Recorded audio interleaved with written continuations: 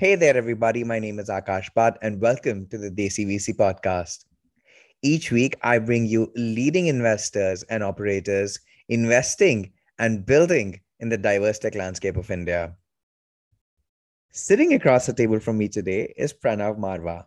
He's part of the Marwah family office, who are investors in a number of VC funds and startups in the country. Today, the family group of business have interests that are diversified across real estate, hospitality, sports, and other areas of investments, such as venture capital and the public stock market. The fourth generation, which Pranav happens to belong to, is also setting up and running one of India's largest startup incubators known as Thincubate. Well, in today's conversation with Pranav, I'm eager to learn more about the family office's interest in tech and venture as an asset class and understand how they end up supporting some of their investments in both funds as well as startups. So, without further ado, let's head in and listen to my conversation with Pranav.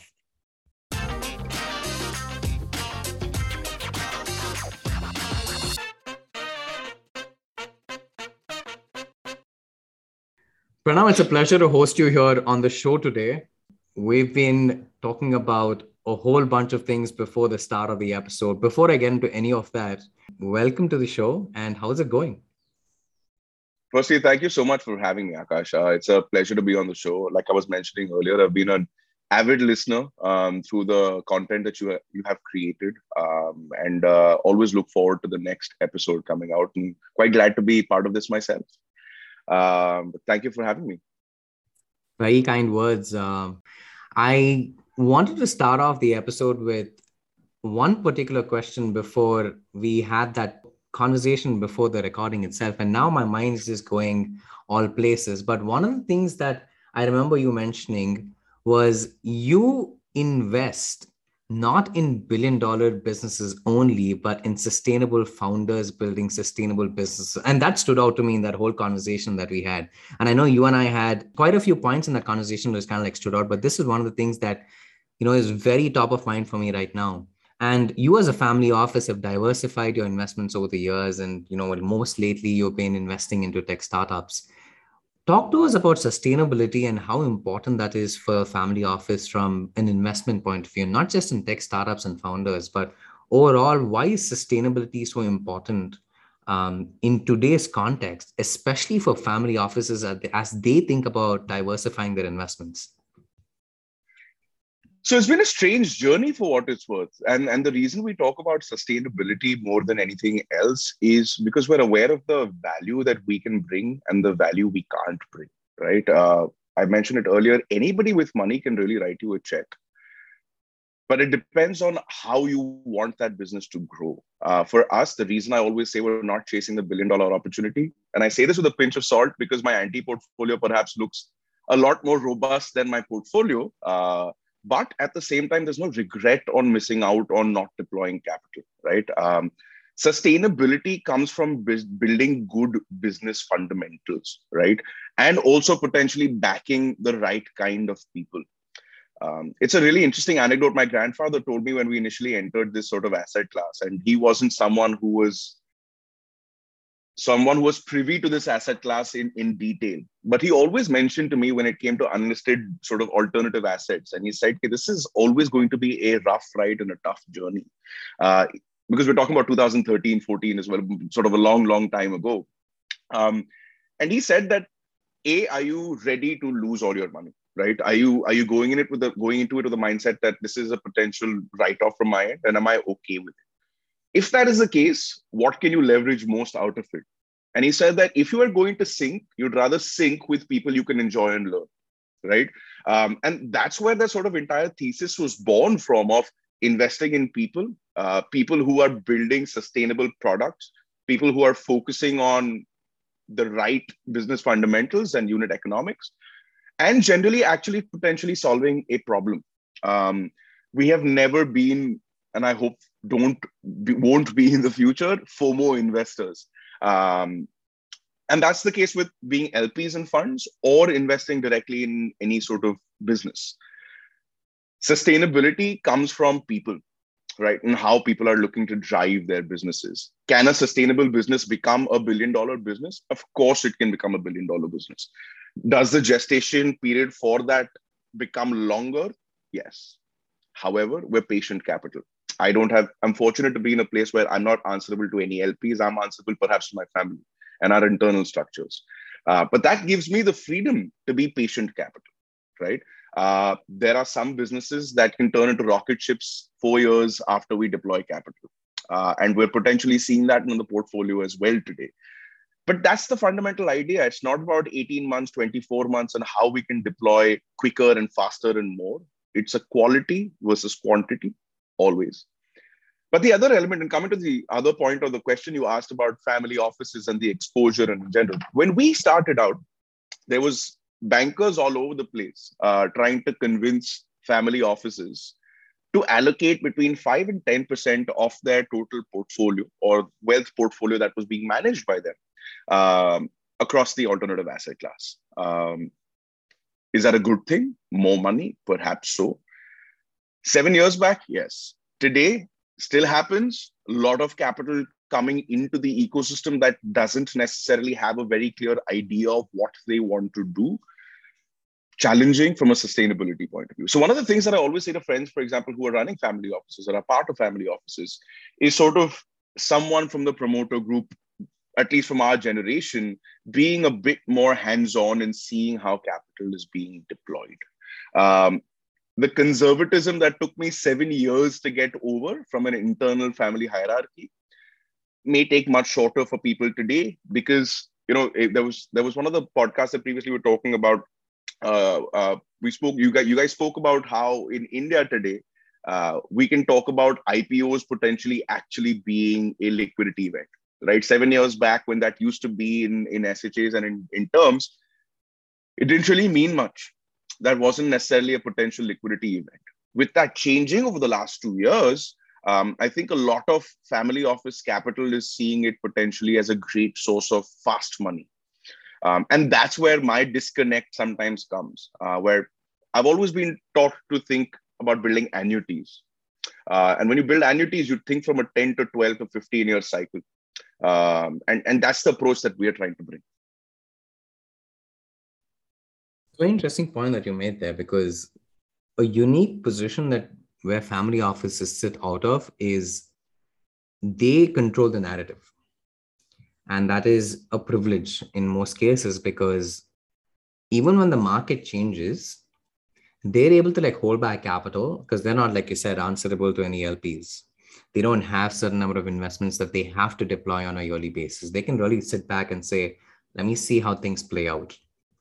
Now, you've been investing for over a decade now, into this asset class, and you've seen 2 cycles where the industry has gone up and low, and kind of going through a phase right now as well, which repeated from 2016.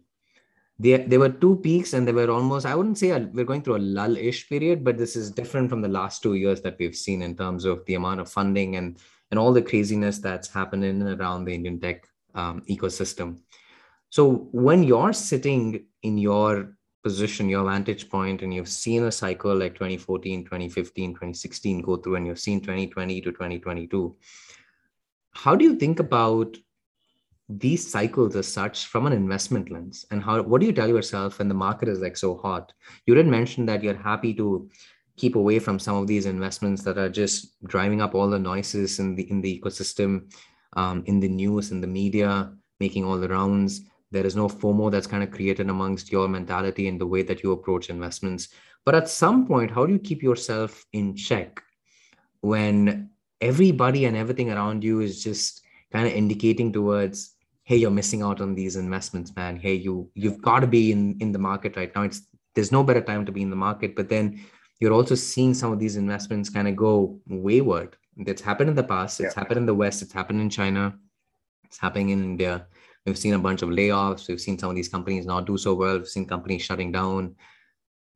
How does your family office particularly look at everything from a global perspective, from an India perspective, and then develop its own thesis while giving you the liberty to do what you want to do?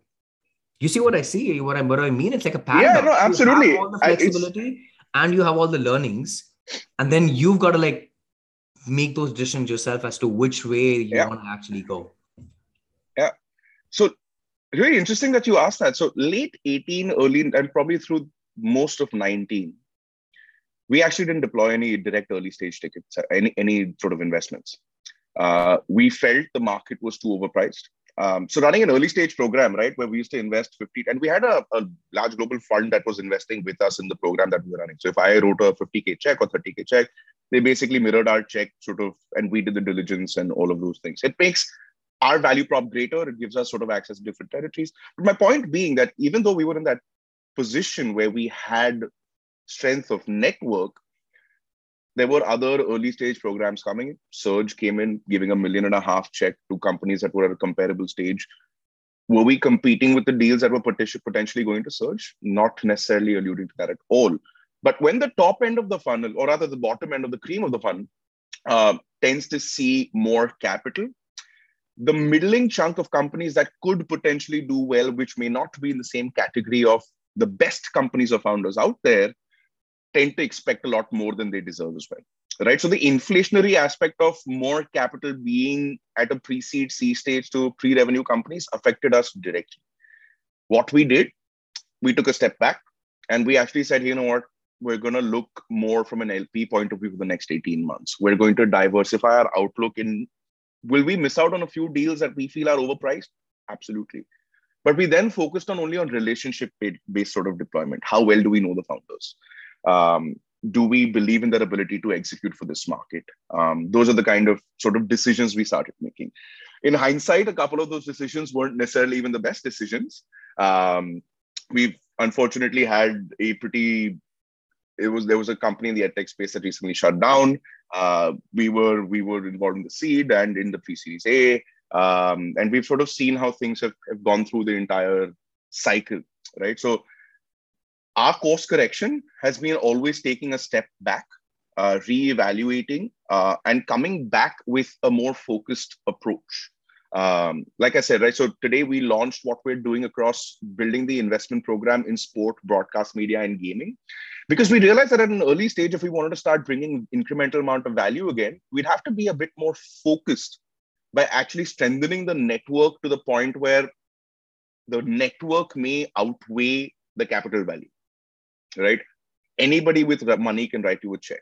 But in certain categories of business, value is a lot more valuable than sort of valuation or sort of anything on those fronts. So that's always been our outlook, that if the world around you is shifting, do you have the ability to hit pause, take a step back, play devil's advocate? I'm fortunate that in my family office, we've had people who are critical of the things that we're doing, or naysayers to some extent of some of the decisions we're making, because that allows us to stay in check. It allows us to course correct. And my father has a thing of always saying, and he said this now to his grandkids as well. He says, it's your inheritance. He's like, make a decision, you make a bad decision, it's going to affect you. Make a good decision, it works out well for you, it's going to benefit you. Right. So sort of just putting that onus. Yeah. It's putting the onus on us that you live and die by both edges of the sword. Yeah. Let's see how you can execute. Right. Now, going off of that point, right? You did previously also touch upon the point that some of your investments perhaps could take 4 or 5 years to see some returns, because you also believe in patient capital. You've also been an LP. Now, being an LP also means that sometimes you don't see returns for a longer time than traditional investments, where you could perhaps get secondary exits. Now, you're playing a long haul game either way with just the philosophy that you have. How does a family office come to an understanding on its thesis? Like, how do you internally have these conversations? So let's take the most recent plunge that you guys had, which was getting into the LP side of the business and the LP side of the equation. Now, when the family decided to have this conversation, who was leading it? How do the conversations play out?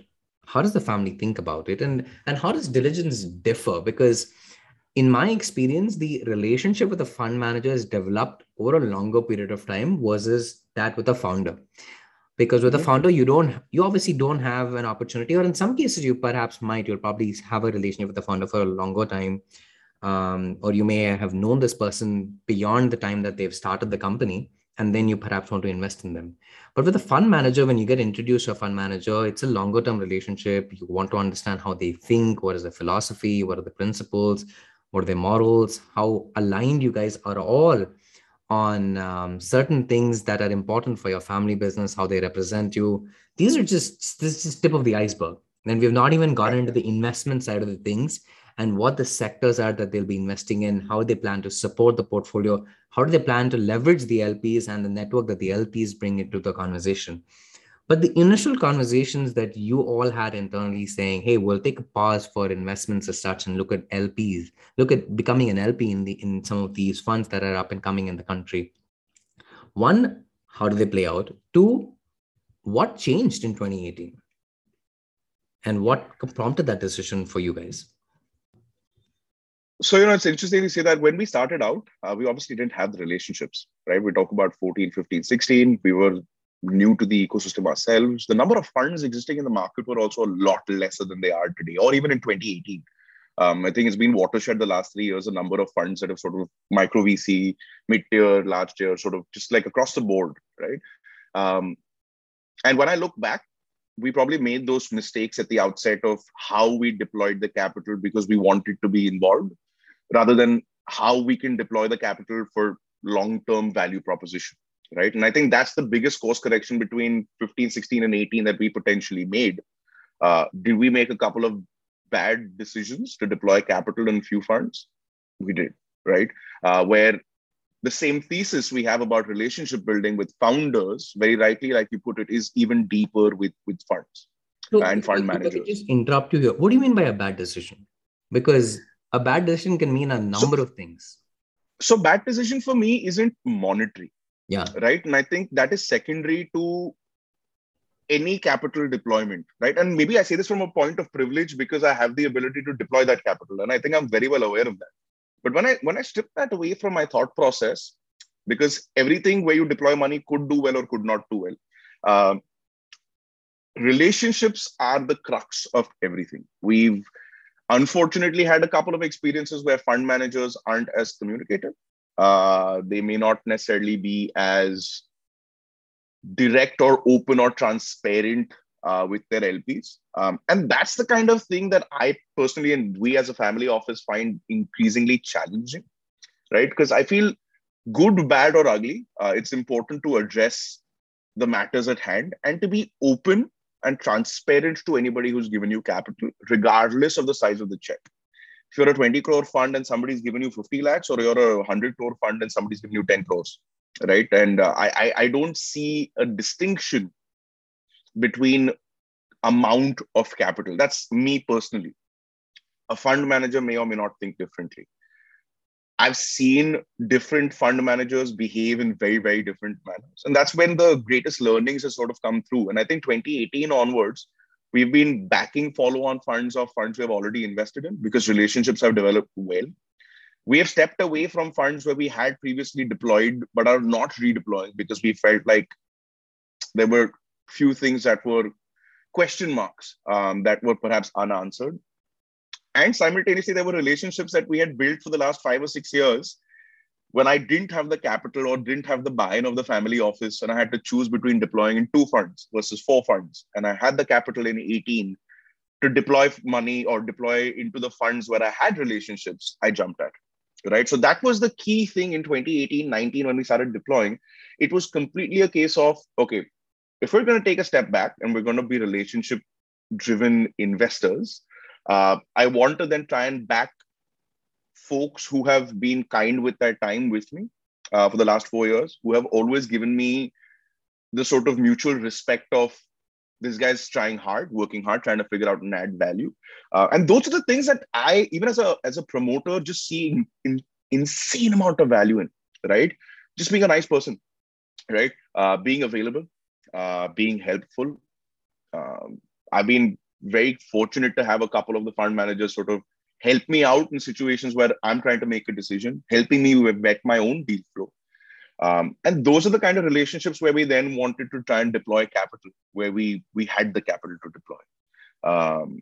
And I've been fortunate that the family office has backed me with incremental amounts of capital as the years have rolled by, even though there may not have been large scale trigger liquidity opportunities. Because when I set out to do this, it was perhaps quite clear in saying by 2025, if I need a certain amount of capital that I have the ability and fortune to deploy and potentially lose, what is that?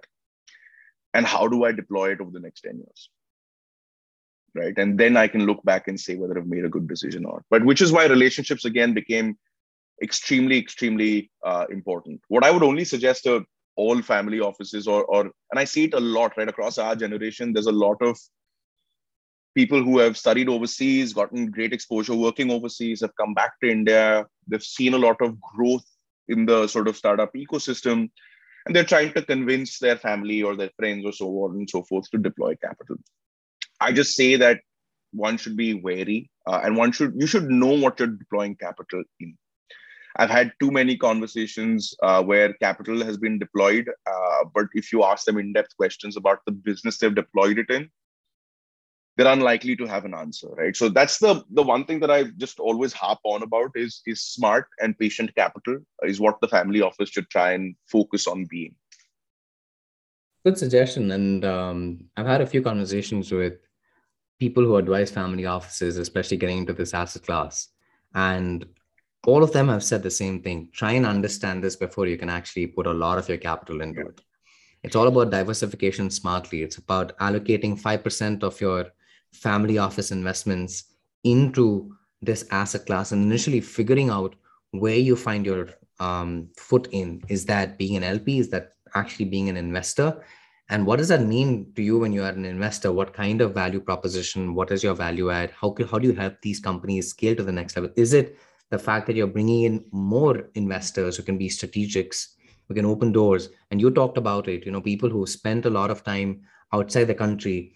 Have they built those relationships with people who come from very similar backgrounds and similar family office backgrounds while they were off at business school or law school like you have, and bringing those partnerships and leverage all of those to help these companies scale to different geographies as well, especially if there are consumer businesses or companies that are scalable across the globe. Now that is real value add.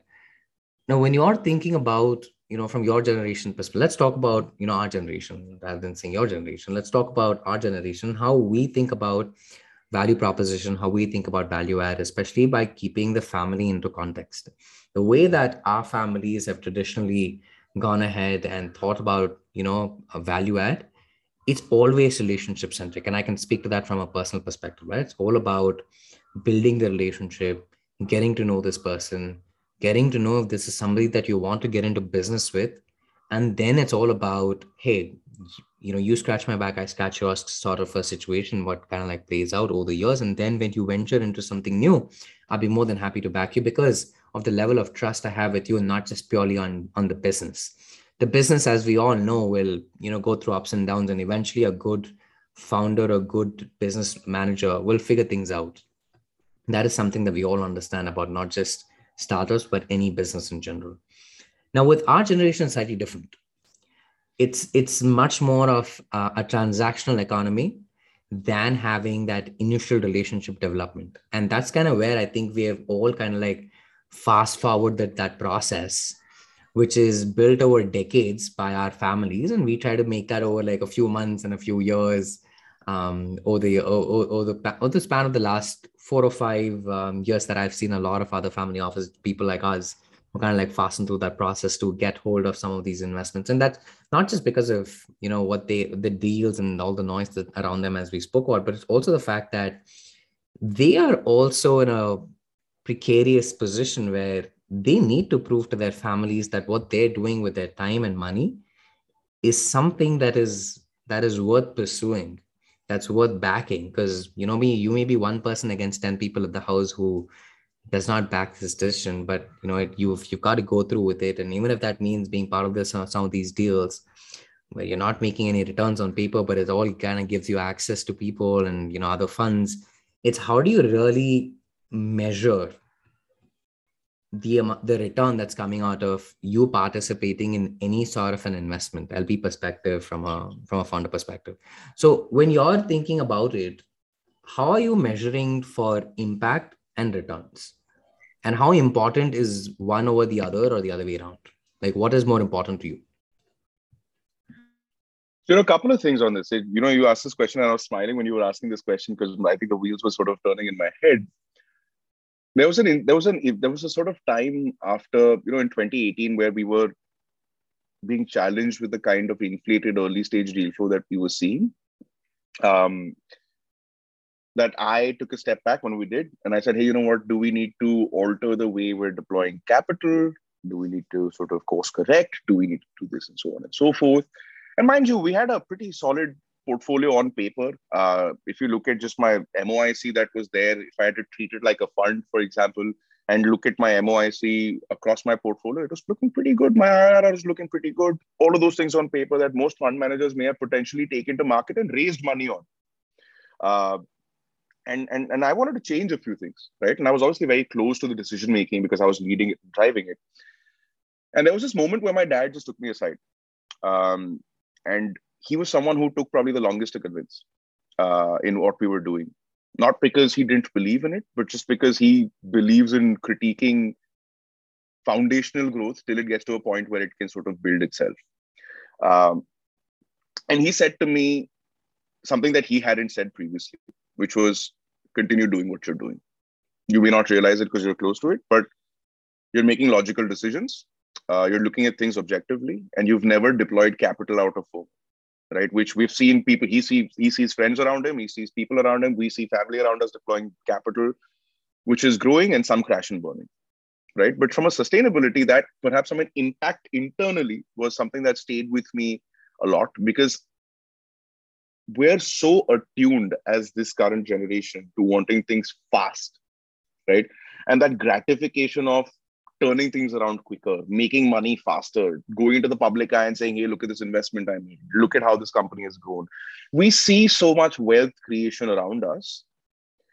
And sometimes you ask yourself the question, why am I not a part of this?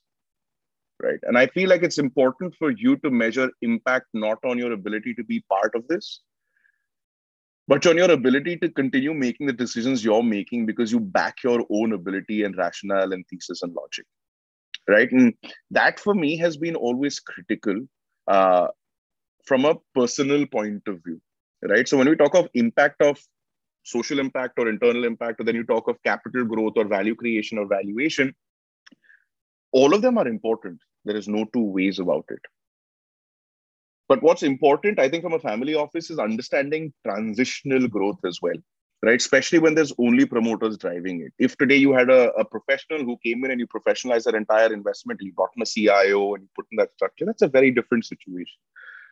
But if you are a promoter of the current generation in a family office that's sort of deploying capital and trying to grow, I bring back to that same point of it's your inheritance, right?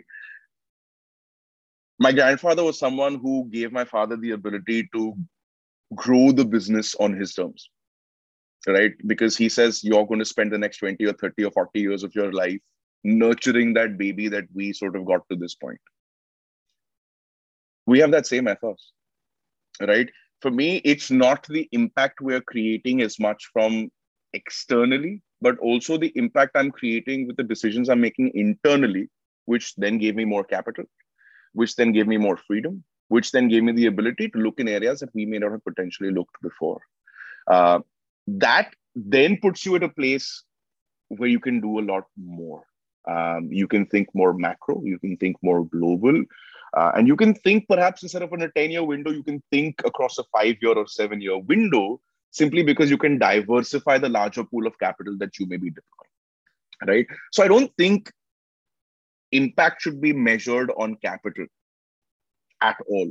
I think, and again, from a gestation period and then taking back to impact, right? We had a company we invested in 2016, and it's now 6 years in. Last year, there was at a point where we had a large listed food sort of technology and food, like basically Jubilant Foodworks coming in and doing a large strategic round in the company. Because the founders for 6 years had actually built something extremely sustainable. And because of the stage at which we operate, we're sitting on a beautiful multiple, right? That's the kind of outlook that we've always had, right? And impact is measured by employment created. Impact is measured by people's lives affected or changed or improved. And I look at impact with how am I improving my internal organizational hierarchy. We've grown as an organization. We've staffed greater as an organization because we've always been run in a very traditional manner, right? And to change those things or to evolve those things, I think you need to get into the trenches yourself, right? And it's not about putting it out on social media to people around you that this is what I'm doing, this is how I'm doing it. It's about actually rolling up your sleeves and doing the work, right? A company needs a manufacturing facility set up. You're on ground with them, going scouting locations, figuring out machinery and helping them install, helping them with licensing, helping them with other things across the board. That's the way I've been taught to sort of operate.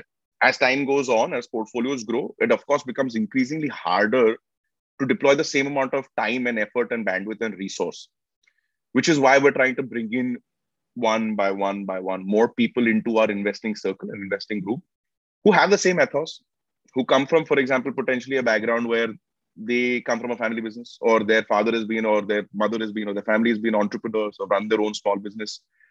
It brings that element of accountability, that personable element of accountability. Because we don't want to change the way in which we approach our investment, right? Some founders don't like it and we'll step away. Some founders are like, no, look, I'll come to you when I need something from you, right? Otherwise, we have our scheduled catch-ups and we'll do that. What we catch up outside of work is separate, right? So I just feel like impact should be measured on how well your relationships have evolved, how well or how much you've been able to bring value to your family office and show them the opportunity over the next 5, 10, 15, 20 years in this space. That's my personal opinion. These are fantastic points, especially when you talked about value add and how family offices eventually are evolving and mirroring how funds are structured today, especially as they think about the structures, right? So when you're talking about right from investments to that relationship management, all the way up until portfolio support, which is basically now called platforms, and how that kind of evolved within the VC ecosystem, you're saying family offices adopt a very similar structure to help them carry out this end-to-end sort of support for the founders beyond just capital. Now, as you're thinking about productizing this and making sure that the structure is functioning from all directions and you're bringing the right kind of people who have similar backgrounds or either been founders and know how to like add this value, how do you think about the future? Where does a family office start positioning itself, thinking about this asset class, say 5 to 10 years from now? Where do they want to be and what kind of role does this play in the larger context of the other asset classes and investments that the family has done? And the reason I ask this question is, at what point do you start moving away from deploying 5, 10, 15, 20% capital and saying, hey, we're now going to put in 50% of our capital. And out of that 50, we'll perhaps do a 25 split where we ourselves will go out and invest in companies and we'll do a 25% into funds as LPs or whatever that number is. At what point do you break away and start feeling that there's a lot more momentum here than some of the original asset classes, maybe gold, maybe real estate, maybe stock market, could be something else, crypto, that you've kind of been looking at from a historical perspective and say, this is going to be our vision and strategy moving forward? It really resonates, the question, because we've operated across commercial real estate and commercial leasing for the past 25, 30 years, maybe 40 years now. And my dad is someone who's intrinsically involved and he loves real estate, right? It took us almost 10 years to get him to stop deploying more capital in real estate. That wasn't commercial leasing and sort of a yield-based model, right? When you talk about building annuities, I talk about building high yields that are repetitive in nature that allow you to sort of build for the next 10 years, right? And that's the balance I try to bring to the alternative asset class, that if we can build more stable businesses that are good operationally cash flow generating businesses, I can always increase the corpus I can deploy across this asset class, right? If I again take a step back and to sort of look at what the future holds, I think financial prudence will always dictate a good blended rate between your asset classes, right? And I think data should always drive that decision. Traditional asset classes like real estate or gold or so on and so forth, I mean, I don't necessarily see them as the area to deploy capital today outside of certain pockets, right? And playing a very different sort of hands-on thesis in certain areas. What we did as a family office when we diversified across moving away from real estate is predominantly actually that I kept increasing my exposure to the alternative asset class area and the sort of industry because I realized that we were hands-on, we could bring more value. And it wasn't just about allocating resource to an asset class. It was about trying to build operator-driven businesses in a hands-on manner, right? So the day I started looking at it as more of maybe a verticalized operation within our larger family office, where if we're building platforms and we're adding value and we're deploying capital, whether it be as an LP or directly or through our network, I have to stop looking at it as just capital deployment on the vis-a-vis, for example, investing in real estate or investing in certain bonds or investing across the public markets or whatever it is. Because we are not operators investing in the public market. That's not our forte. That's not what, I mean, as a family office, we have wealth managers. They take care of that. They deploy that capital, a certain amount of resources allocated, right? What I said right at the start, right? We know we're not experts. We know what we know and we know what we don't know. Do we know real estate and infrastructure and hospitality space? Yes, we know that space. We're hands-on operators. Do we know sport and gaming and the entire broadcast media space? Yes, we know we're hands-on operators. When we're deploying capital with early stage businesses, do we have an understanding of taking a business from 0 to 1 and focusing on GTM and brand development to get it to a point of sort of raising a certain amounts of incremental institutional capital? Yes, that's an area we've focused on being operator producers in the last 7 years. And that's where we start looking at it as not just capital deployment. When I put 5% of my portfolio or 10% of my portfolio towards this asset class, it's incredible how in the last 12 months that has shifted completely just on the basis of momentum in the market as well. Because we're not looking at it from a point of view of, man, I've now deployed 8% or 9% of my total assets under management to this asset class. It's a very clear opportunity basis. I think we're probably deploying in 2 funds very soon that were not even within our mind space 18 months ago. But they are sector focused, very, very driven fund managers with very relevant experience. And it's not necessarily just an India exposure. It's more sort of macro in nature, right? So not sector agnostic, very, very focused funds, small funds, might be first time fund managers. We started realizing that because we can play our role of operator investor much better there, right? And try to add value to even the places where we're deploying capital as an LP, right? So what the future holds, I'm personally a firm believer of someone from the promoter group or somewhere established inside the promoter group, at least with the scale at which I operate. And I know a lot of people around me operate that it's important to be hands-on. But don't look at it only as a 5%, 10%, because a wealth manager is already telling you that. If you're at a scale where you have the capital to deploy 100, 200, 500 million, 2 million, 5 million, even in small scale, I'm saying capital you can deploy across the space to learn, right? And to understand what's going on. Don't do it on the basis of my wealth manager has a great relationship with this fund. So on the basis of his trust and relationship with that manager, I'm going to deploy capital. That's not the capital you potentially want to be. Again, I've been there. I've done that. I wouldn't do it again. Right. So that's, yeah. No, sorry to cut you there. But then one of the things that you mentioned there was you really understand where the strengths lie within the family business. Mm-hmm. And within your context, you mentioned real estate, sports. That's where you have got the strongest relationship, historical success. All of that are assets that you bring to the table when you're perhaps talking to founders or even talking to fund managers from that perspective. Because are you conservative when you begin with and say, hey, this is our value add and these are sectors that we want to play in, and we are only going to back founders and fund managers who invest in playing these sectors, or are we going to be agnostic and diversify a little bit? And in that whole process, we also eventually want to learn about other sectors. We may not have a lot of influence and connections in that space, but we want to learn this. Or do you stick to what you know at first and then eventually say, well, let's try and see if this is somewhere we can make money, impact, relationships, and then look to diversify maybe from year 3, year 4 onwards? How does that conversation play out internally when you're thinking about where you would like to put your money and bet on from a family office perspective? So from a fund point of view, I've always preferred deploying in an area I don't know something about. It gives me the opportunity to learn a different sector. It gives me the opportunity to get insight into different investing theses.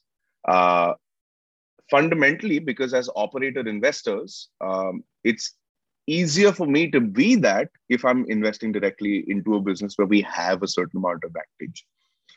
So when we, for example, talk to anybody across the sport or gaming landscape, it's insane how many times the founders or the set of founders will be like, at the end of the call, they'll be like, man, it was refreshing to have this call because, you know what, you actually asked me questions that most investors haven't because you work in the space. So you understand the space. Plus you've been investing.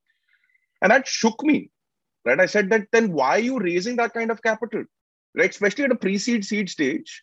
If you go looking, there are pockets of capital that will be available to you, right? So areas where we feel we can bring value, I don't necessarily want to be an LP. I'd rather drive that deal flow to funds or other people and come in at a much earlier stage because my value prop comes in at a stage where I can get access, right?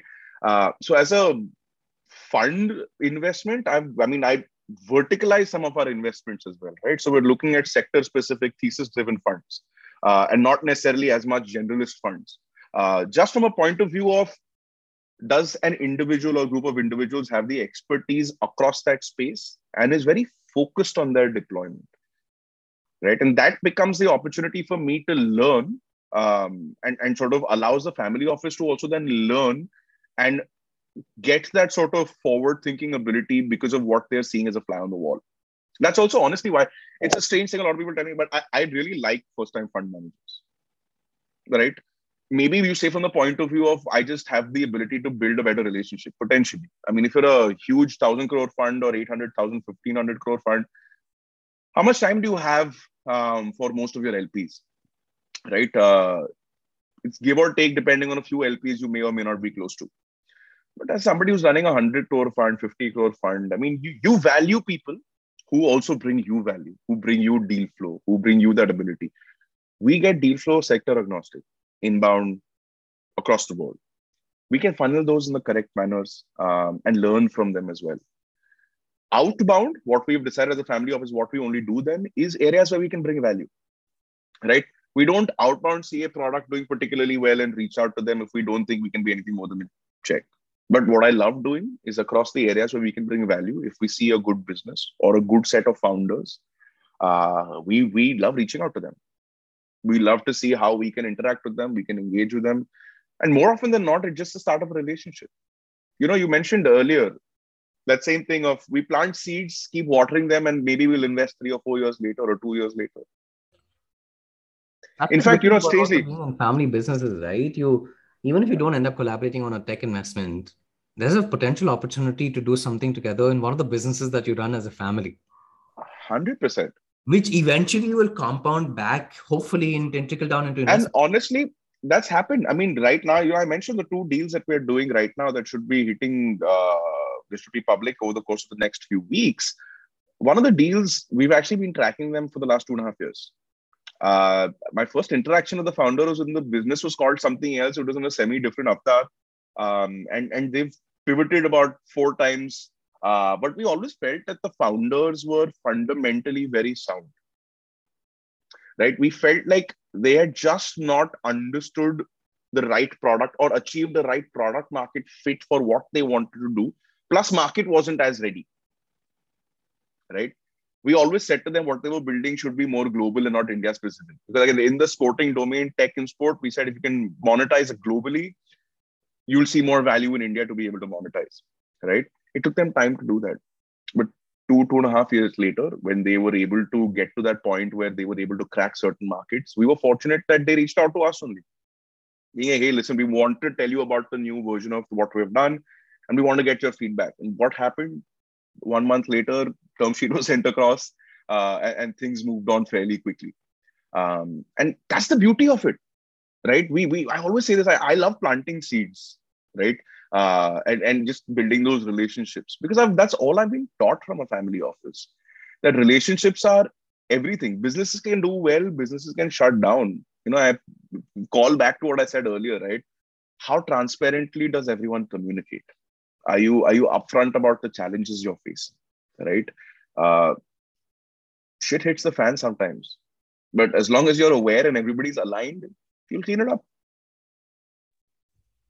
Well, words haven't been spoken. Shit does hit the fan, especially when you're entering asset classes that are tricky, relationship centric. The market with all the geopolitical situations is happening Yeah. constantly around us. COVID, now with the war. I mean, there are things that can really eventually end up affecting you that you have very little control of. And if it is different, it's a risky asset class. I mean, if you do have a little bit of money to lose, but you have a whole bunch of perspective and experience to gain, and that's the attitude that you're actually taking forward to this asset class, I think there's a lot more that you can, from being wise perspective, take away from that whole experience. And that very few family offices are able to do that at the outset. They'll eventually get there, and as long as they're surrounded by the right people, right investments, right investor managers, right people advising them, they'll eventually get there. But having that sort of heads up heading into this asset class is, it barely comes for some of these managers. And sorry to butt in, but it's also honestly because it's hard to put in the time. Mm-hmm. It's hard to say that I'll take 5 years to build these relationships. Yeah. Right. If you're in your mid to late 20s and you want to sort of, you're itching to move forward. You're itching. Yeah. You're seeing so much happen around you. Yeah. It's hard to blame someone to sort of who's in the position of feeling, could I do this quicker? Yeah. I actually find myself fortunate to be in a place where, because I perhaps entered at a time where there weren't so many like me around me, it gave me the time to find my feet. Right? It gave me the time to course correct. It gave me the time to be patient. I feel like today, capital is the easiest to access, right? Mm-hmm. Even honestly, for good quality fund managers, it's not hard to go out there and raise incremental amounts of capital. Sometimes for these family offices to be able to access these large funds and to access all of this, they have no choice but to deploy very large tickets so that they're taken seriously. That is the flip side, right? I always wanted to be in a position, and I'm grateful and always thankful to everybody who's helped me through the ecosystem, where 6 or 7 or 8 or 10 years in, I want fund managers to say, hey, listen, if you want to be a part of the fund, you'll get the friends and family discount. It's not about the check size you're writing. It's about, we know you'll get deal flow, you'll bring value, you're always available to portfolio companies, your team is always available to everybody, all of those things from a value point, right? And I was very fortunate that last 2 years, 3 years that's been happening, where funds are minimum ticket size, maybe 10 crore or this or that or whatever it may be. But we're fortunate fund managers are making space for us. And that's always been my approach, right? It's bottom up. What we're doing in investing, what we're doing in sport, what we're doing in capital deployment. Could we deploy larger sums of capital right now? Of course we can. Are we conscious about ensuring that we don't? Yeah. Because if I want longevity, money is not going to give me longevity. Relationships and people respecting the work that we're doing is perhaps going to give me longevity. Right? That's, yeah. But yeah. Then the whole mission, the larger impact, whatever you want to do, how you leave your mark behind, the legacy, especially since you're talking about family businesses and family operated histories and legacies that we're in context here, that money can help propel, but money cannot be the only reason why you end up doing it. Right? Absolutely. And, one of the things that you also mentioned, I think a while ago, about 5-10 minutes ago, was your interest in first-time fund managers, emerging fund managers, right? And that particularly stood out to me at that point and rings a bell right now. You mentioned that first-time fund managers bring something to the table in terms of excitement, the kind of risk that they want to take. They're younger, they're hungry, they want to work with like-minded LPs as well. And that kind of gives you a little bit of, quick, rapid learning as well in terms of how they're going ahead with, some of the sectors. And then some of them are vertical specific, some of them are agnostic. Yeah. And especially since we talked about gaming, there are very few gaming funds that actively invest in India. Lumika is like one of those, and kind of like gives like pure access to entertainment media sort of investments. Gaming is one of those that they do as well. So when you're talking about emerging fund managers and allocating resources and support and capital to some of these first-time fund managers, right? You're also noticing and realizing that there's going to be a huge risk involved, because these are fund managers who are as good as founders, figuring out things for themselves. Perhaps they've had some history in investment banking, private equity, maybe venture capital for a few years before entering and running their own funds. What is it about all of this that still makes you want to invest in them, knowing the risk and knowing both the opportunities, and you weighed both of them? But if there's one single thing that you can point to and say, I will still bet on a first-time fund manager, what would that be? What is that thing that kind of gives you the conviction? Because I ask from a point of view where tomorrow if a fund manager is pitching to you, I want them to know that this is something that they've considered before they approach somebody and have a conversation, not just having a conversation with you, but in general, any family office. They need to know this about themselves. And very few fund managers at the outset, I mean, I'm talking about the ones who are probably venturing it out in their 20s and early 30s. Not to say that age is a number, that age is indicative of wisdom here, but this is something that they need to introspect and kind of like have an answer to before they approach LPs from that perspective. So what is that one thing that kind of always stands out to you, especially when somebody makes an introduction to a fund manager that you have not had previous interactions or history with? So there's one question I ask every fund manager or every founder, our set of founders that we invest in. And it's surprising how many times a simple question like that has stumped many, which is basically, why would someone not take your money? I know it sounds really simplistic. And I say, for example, I take that same parallel to why would someone not use your product, right? You'd be surprised how many times folks haven't thought about it.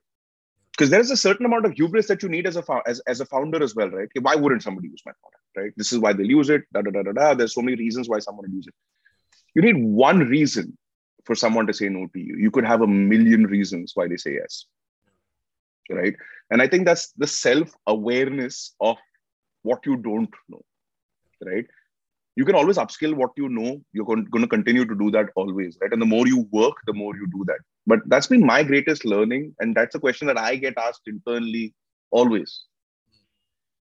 Why would somebody not work with you? Why would someone not want your money? Why would somebody not use your product? Right? And I feel like it sometimes is very obvious, but it's surprising how many founders or fund managers may or may not have. Fund managers, though, even more. Founders sometimes may still have thought about how they can sort of close that loop of why they're having bleeds at different stages of their funnel. But I guess to a certain extent, fund managers also need that innate confidence and ability to say that I know what value I bring.